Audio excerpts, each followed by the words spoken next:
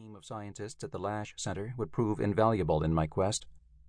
But I was also aware that to fully tell the Hunley story, I would need to reconnoiter the entire paper trail of this artifact of America's 19th century technological sublime.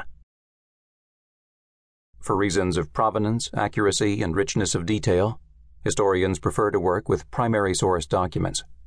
A work of narrative history thrives best when propelled by writings, visual depictions, and other documents created amid, or by people participating in or witness to, the events the author seeks to recall. While writing this book, I became doubly committed to that preference.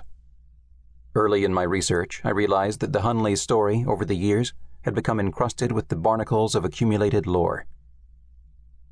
For that reason, I resolved as much as possible to take the Hunley story back to its primary sources.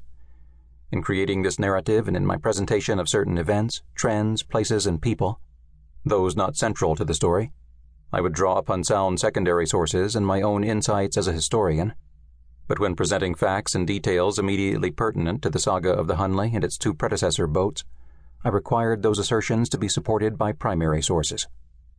In cases where I could find no such support, those facts and details, regardless of the frequency of their repetition in other publications, were to be unceremoniously cast overboard. In exceptional cases, when I believed a reason existed to admit into the narrative an unconfirmed fact, I would alert the reader to its questionable pedigree or otherwise flag my own speculative gambit.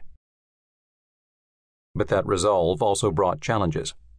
There were obstacles created by the fact that none of the principals involved in the development of the Hunley and its two predecessor submarine craft left behind a diary, or even a diary fragment, of the months of their association with those boats.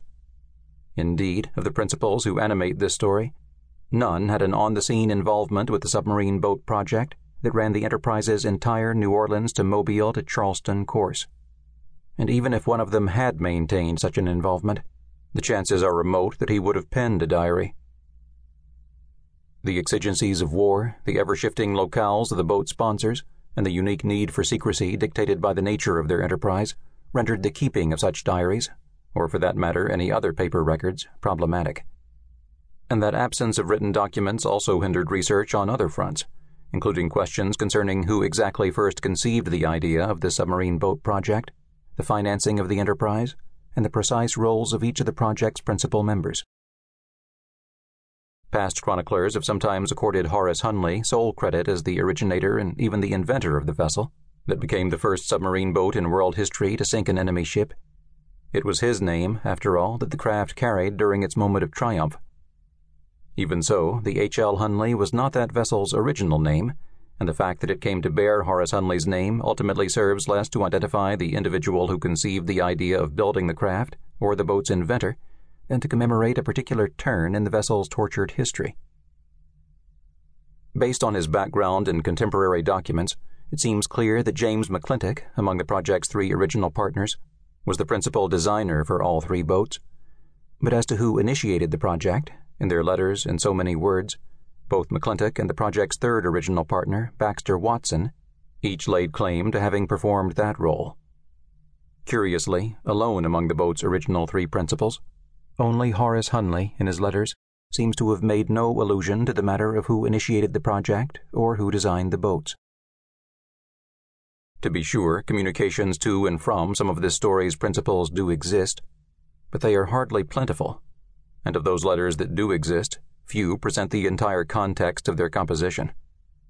Rarely do we have the second-party communication that prompted or resulted from any given letter.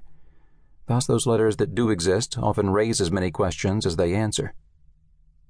Happily, however, as I dived deeper into the submarine boat's archives, I discovered, the aforementioned challenges notwithstanding, that a rich array of primary source documents does exist for telling what I soon found to be a ceaselessly compelling story, albeit one quite different, teeming with more ironies and nuances, than the one I had expected. Ultimately, I examined a king's ransom of documents, and for a comprehensive list of the materials that went into the writing of this book, the reader should consult this work's bibliography. However, in this brief essay, in order to put my archival cards on the table, but also to guide future researchers, I'd like to highlight some of the richer treasures that I excavated. In the process, I also hope to convey a sense of the diverse range of primary source materials that are available for studies of the Hunley.